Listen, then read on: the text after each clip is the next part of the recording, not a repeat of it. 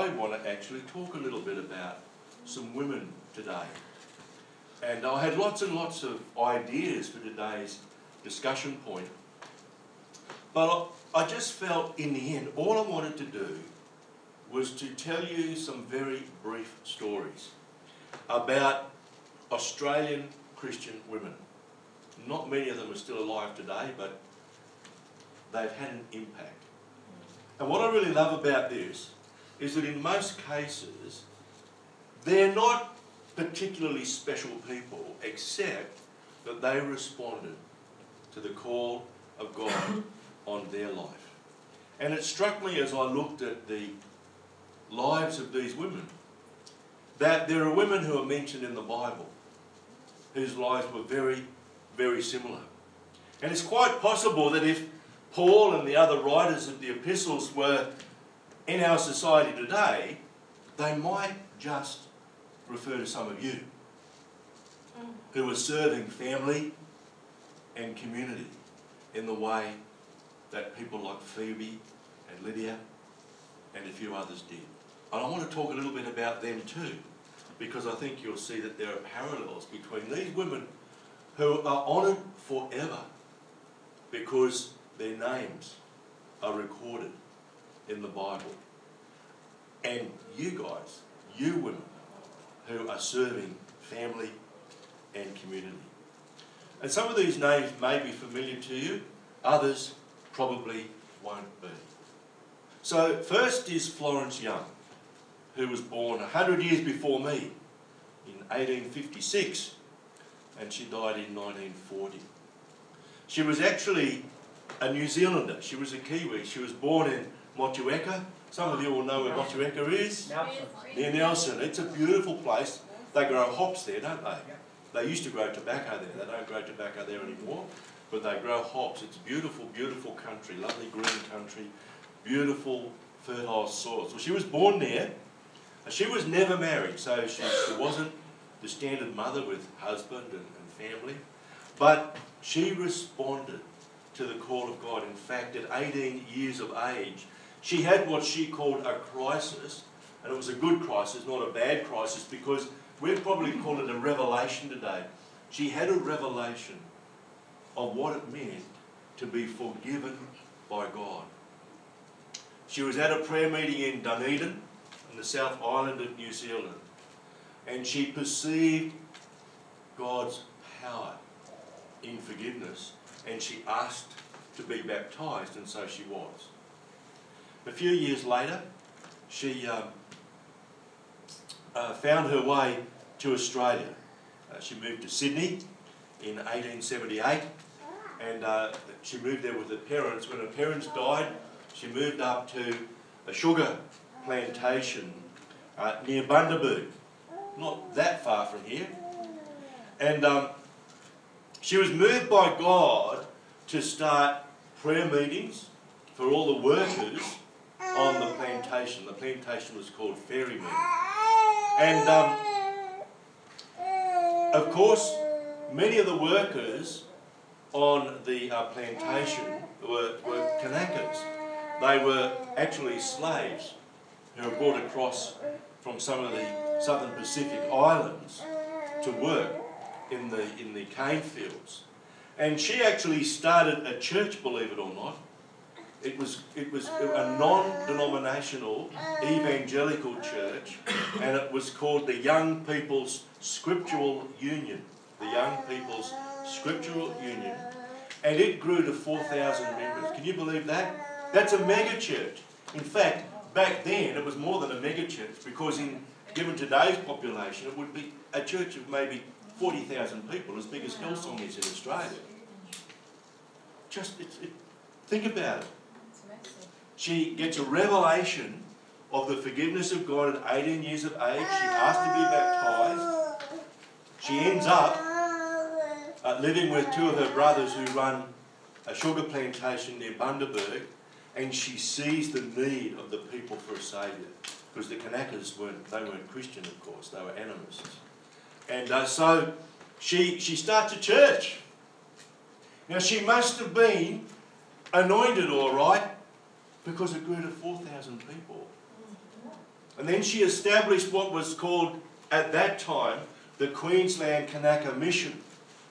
And it later spawned the South Sea Evangelical Mission, which still exists today. Now it is claimed that her church saved at least 2,100, that the Queensland Kanaka Mission saved at least 2,150 people, mainly Kanaka slaves. During her lifetime, she retired in 1926. By then, the South Sea Evangelical Mission had saved over 7,000 people. Nearly 7,500 people. And the South Sea Evangelical Mission still operates today. But I've got a friend, he's now about 86 years of age. For most of his life, he's been a missionary with the South Sea Evangelical Mission. He has some absolutely amazing stories to tell. But it all happened because of this woman, Florence Young. Born in New Zealand, moved to Australia, set up a church. She taught the people the truth from the Word of God. And most of the time, she taught in Pidgin. And when she said goodbye to the slaves or the workers who ended up going back, most of them the Solomon Islands, she used to say to them, "No, forget them, Jesus," which is Pidgin. I don't know much Pidgin, but there you go. So that's Florence Young. Next, I want to talk briefly about Elizabeth Macquarie. She was the wife of Governor Lachlan Macquarie. And there's an interesting book written about Lachlan Macquarie that's only fairly recently been published, probably about 3 years ago. He was a devout Christian man. And he actually loved the convicts and especially the emancipists. They were the people who had served out their time and they were freed and they were able to make a living off the land. Most of them became farmers. Now, it created a big stir in the colony because there were so many people there who didn't come from a Christian background, or they didn't really have a Christian faith, and they didn't even think of the convicts as being citizens. They didn't even think of the convicts as being really human. So how could they become human when they were emancipated? That is, when they were set free, like all the other settlers in the colony. So there was a lot of dissension, and she was a voice for peace in the place. So she played a very, very important role. But she also co-founded the Colonial Auxiliary Bible Society of New South Wales and the Benevolent Society. Now, the Benevolent Society was very important. There was no social welfare provided by the government back then. None at all. There was no such thing as New Start allowance. There were no family allowances, no pensions. There were nothing. Government didn't do any of that. Basically, government only dealt with law and order, and that was it. They didn't even do schools. So she and two others established the Benevolent Society, which was an organisation that actually provided social welfare in the colony. The other very, very interesting thing she did, she and Elizabeth MacArthur, both of them were very interested in gardening and in farming. They actually introduced haymaking in the colony. Now you might think, hay, well that's nothing, that's just dry grass tied up with string. Well, it is in a sense. It's dried to a moisture level of about 12%, so that preserves it, so you can store it for a long period of time. But it also enables you to increase the stocking capacity of your land, because when the pasture's not growing, you can actually supplement with hay, and that simply means you can carry more animals. It makes agriculture more efficient. Now, I bet you didn't know that Elizabeth Macquarie and MacArthur, I think she was Elizabeth too, Elizabeth MacArthur, they were the ones who actually pioneered haymaking in the colony of New South Wales. That was a major contribution to the well-being of settlers in the colony. The other thing she did was she brought out from England a collection of books, including books on architecture, that were really helpful to both her husband and to the colony's architect, Francis Greenway, who's very well known in New South Wales. They used those books as references in designing buildings, particularly public buildings. In addition, she had brought with her a collection of Bibles in a few different languages, and she set up a lending library of Bibles, and most of those Bibles survive to today. And they are at, I think it's St Mark's Anglican Cathedral in Sydney. They're still stored there. So quite a remarkable Christian woman. She made a very significant impact. The next is a woman who is still alive. She celebrated her 95th birthday just a few years ago. Catherine Hamlin, together with her husband who passed away a few years ago. She was trained as an obstetrician and gynaecologist at the Crown Street Women's Hospital in Sydney. I used to walk past that hospital pretty regularly when I lived in Sydney. She left Australia in 1959 with her husband, and they established the Fistula Hospital in Addis Ababa, and she's still there. They never came back to Australia. She's more or less retired now, but she's had an amazing impact caring for women and children in Ethiopia since 1959. That is amazing, isn't it? Wonderful contribution of a Christian woman. The next is another doctor, a medical practitioner by the name of Evelyn Billings, and she died just a few years ago. She was married to another physician. He was a very well-known neurologist in Australia. He was at St Vincent's Hospital, and he was also Dean of the Undergraduate Colleges of Medicine at, I think it was the University of Sydney. Melbourne, University of Melbourne for many, many years. Together, they developed the Billings ovulation method of natural birth control. Now, that might mean a lot to many of us, but as you would know, the Catholic Church is opposed to the use of chemical methods of birth control. So they've always been opposed to the use of the pill and to many other methods of family planning. Evelyn Billings and her husband John, they developed a natural birth control method which was actually adopted officially by the Catholic Church. That is actually a major thing, a really major thing. As I said, it probably doesn't mean a lot to many of us. But when the whole of the Catholic Church adopts something like this, one, it helped so many women in the church to remain true to the teachings of the church, but at the same time have some capacity over the number of children who were born in a marriage relationship. The method was used by the World Health Organization, which is an international agency, part of the United Nations framework, and it was the only natural birth control method ever approved by the Chinese government. And of course, you know they've had for many, many years the so-called one-child policy. Absolutely amazing. This woman worked on this project from 1963 virtually up until she died. Her husband died a few years before she did. They used to spend about half of the time living in Australia, and the other half of the year they'd go overseas, teaching the method, teaching doctors, teaching it in hospitals and teaching it in poor communities. Here's another lady, you probably haven't heard of her, nor had I until I did a little bit of research. She's an Indigenous woman. She was born to an English dad and an Indigenous mum. She married another Indigenous man who also had Irish heritage in 1921. What she became very well, and we don't have a photo of her because, as you will understand, the Aboriginal culture, they tend not to show photos of people who are dead. All right, so you won't find, I couldn't find a photo of her anywhere. But you'd also appreciate that certainly earlier in the 20th century, for an Aboriginal person to go to a major city for medical treatment or for some other reason, that was pretty traumatic, because they had to, in a sense, make an instant transition to a totally different culture, totally different ways of thinking and processes.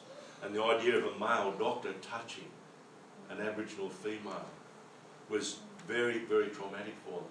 And what she did, wherever she lived, she just had open house for Aboriginal folk who were visiting. She lived in Adelaide for a long time. Aboriginal folk who were visiting Adelaide.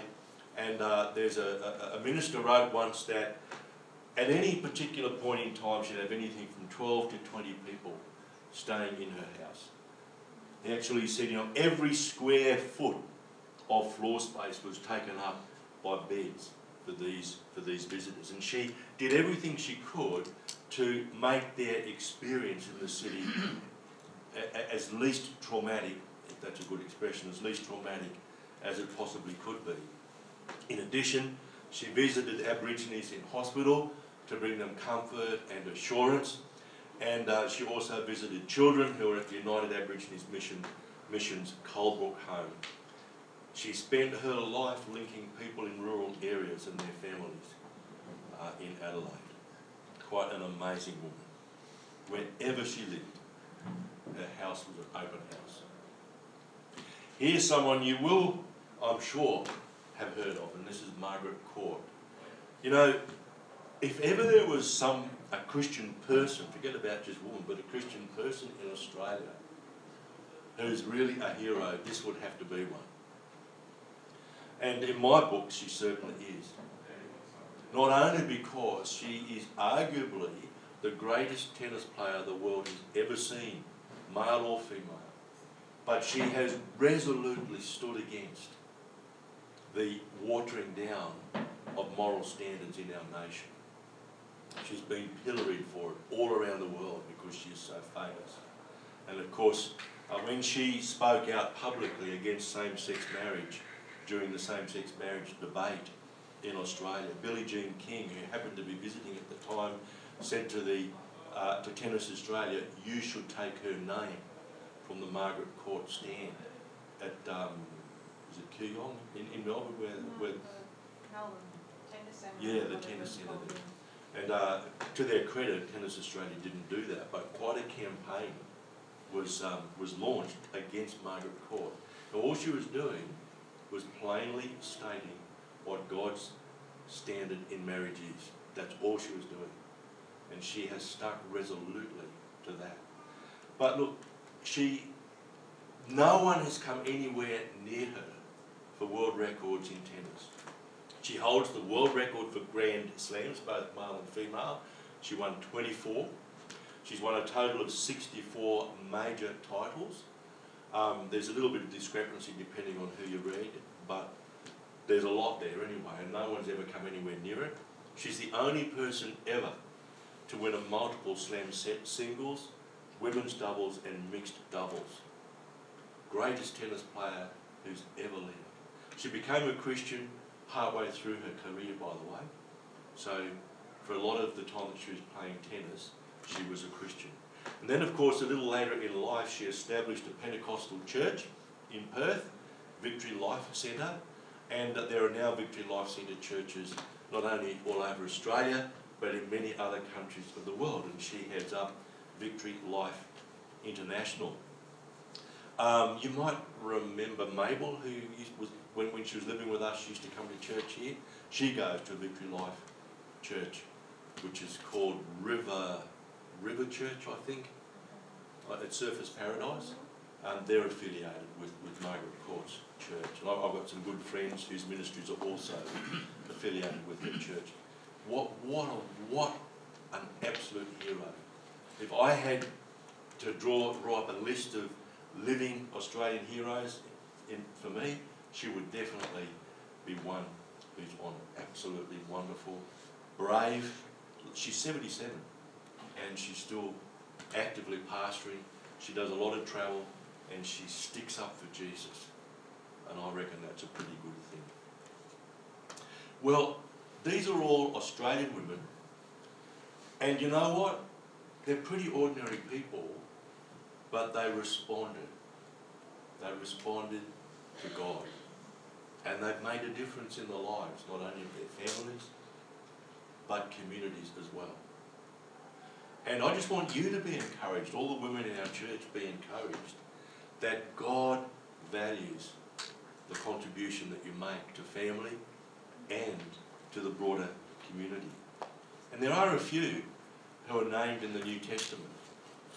I just want to talk about Lydia, Phoebe, and Priscilla today. And why I want to do that is, actually when you have a look at what's recorded about them in the Bible, there's not a lot. They're pretty ordinary people. They're pretty ordinary people, but they simply responded to God, and their names are now recorded forever in God's book. And I want to encourage you, as I said earlier, that if Paul and the other epistle writers were here today and they saw what you were doing, your name might just end up in their epistles. Because it matters to God that you contribute to family and to community. Lydia is referred to in Acts 16, verses 11 to 20, and I'll read it out for you. And this is, Luke wrote the book of Acts, but this was really all about Paul. Therefore, sailing from Troas, we ran a straight course to Samothrace, and the next day came to Neapolis, and from there to Philippi, which is the foremost city of that part of Macedonia, a colony. And we were staying in that city for some days. And on the Sabbath day, we went out of the city to the riverside, where prayer was customarily made. And we sat down and spoke to the women who we met there. Now a certain woman named Lydia heard us. She was a seller of purple from the city of Thyatira, who worshipped God. The Lord opened her heart to hear the things spoken by Paul. And when she and her household were baptized, she begged us, saying, if you have judged me to be faithful to the Lord, come to my house and stay. So she persuaded us. So she offered hospitality. And even at this time, Paul was probably not so well known as a Christian evangelist. He was obviously pretty well known as a persecutor of Christians. But this was fairly early on in his ministry. Now, the fact that she was a trader, they called trader in purple, it was purple cloth. Nothing particularly special about the cloth as I understand it, but the dye was very, very expensive. In fact, the promised land, remember that? Way back that God had promised the Jews? The promised land, it was actually known in the then known world for its purple cloth. It was very valuable, not so much because of the cloth, but because of the dye. So she was a trader in what they called purple. She's the first recorded convert to Christianity in Europe. And she responded. It says that she did worship God. She heard the message, the gospel message that Paul brought. She was baptized and she offered them hospitality. And her name is recorded in the Bible forever. Forever. Because she offered hospitality to Paul and his entourage. The next one is Phoebe. And this is my wife. Jeanette is a Phoebe. And again, look, there's not a lot recorded about Phoebe in the Bible, just a few lines. Romans 16, 1-2 says this. And this is Paul writing. I commend you to Phoebe, our sister, who is a servant of the church, or a minister of the church, in Cenchrea, and that you may receive her in the Lord in a manner worthy of the saints, and assist her in whatever business she has need of you. For indeed she has been a helper or patron or benefactor of many, and of myself too. So Phoebe was obviously a wealthy woman, but she was also somebody who carried an anointing of God, and she became a minister with a sacred mission. And it is believed that she carried Paul's letter to the Romans. And you might think, well, so what? She was servant-hearted, I suppose. But the point is this, back in those days, the person who carried the letter was given the same authority as the person who wrote it. So in Paul's eyes, she was an equal. And as she carried that letter to the Romans, she had the same status that Paul had.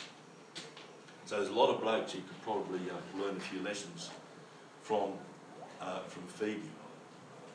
But not only was she a minister, the Greek word diakonos is used to describe her, she was also a leader or benefactor, and the two things went together in that society. The Greek word is prostatus. And so she was a minister or a bit like a pastor. She had the same status as Paul, at least when she was interacting with the Romans, and she was considered a leader within the church at the time. And as I said, I see Phoebe in Jeanette. She's more generous than I am, by the way, so if you're down on your luck, talk to her first. She's better than I am at that sort of thing. Finally, just a reference to Priscilla. Priscilla and Aquila. Aquila was the bloke and Priscilla was the woman. She was probably actually a Roman. A Roman, yes, she was probably actually a Roman, given her name. And the history of the name tends to indicate that she was very high-bred, so she was a very high society person. And she was married to Aquila, but interestingly, they were both tent makers, or a lot of theologians say that's probably a bit of a mistranslation, that in fact they were leather workers, but it doesn't really matter all that much. And as I said, in all likelihood, she would have come from a prominent Roman family. She converted to Christianity, pretty dangerous thing to do, and they were thrown out of Rome. All the Christians were thrown out of Rome. Acts 18:1-3. After these things, Paul departed from Athens and went to Corinth, and he found a certain Jew named Aquila, born in Pontus, who had recently come from Italy with his wife Priscilla, because Claudius had commanded all the Jews to depart from Rome. So Aquila was most likely a Jew, Priscilla most likely a Roman, and he came to them. So because he was one of the same trade, he stayed with them and worked, for by occupation they were tent makers. Now it's very interesting, back in those days, hospitality might be offered to a visitor for a period of about 3 weeks. So socially that was about the limit. Paul actually stayed with them for 1.5 years. So again, we see Priscilla offered hospitality. And really, is she, in a sense, much better than many of those Australian Christian women that I spoke about? Is Phoebe much different to someone like Margaret Court? Is Lydia much different to many women we would all know? I don't think they are, or I don't think they were. I don't think they are, well, whatever. So be encouraged. God values what you do. And these are just a few Christian women in Australia who have made a difference to the lives, in some cases, of a few, in other cases of many, and in many cases their legacy continues to this very day. They weren't all extraordinary people. Not all of them appear in the Guinness Book of Records. But I'm absolutely convinced that if the epistles were being written today, some of you would indeed, perhaps all of you would be candidates for being named in the epistles because of what you do for family, for community, because of the way in which you minister to others, because of the way in which you lead other people. So be encouraged and receive God's blessing. And as Ainsley said, the little gift is for every woman in our midst today. So make sure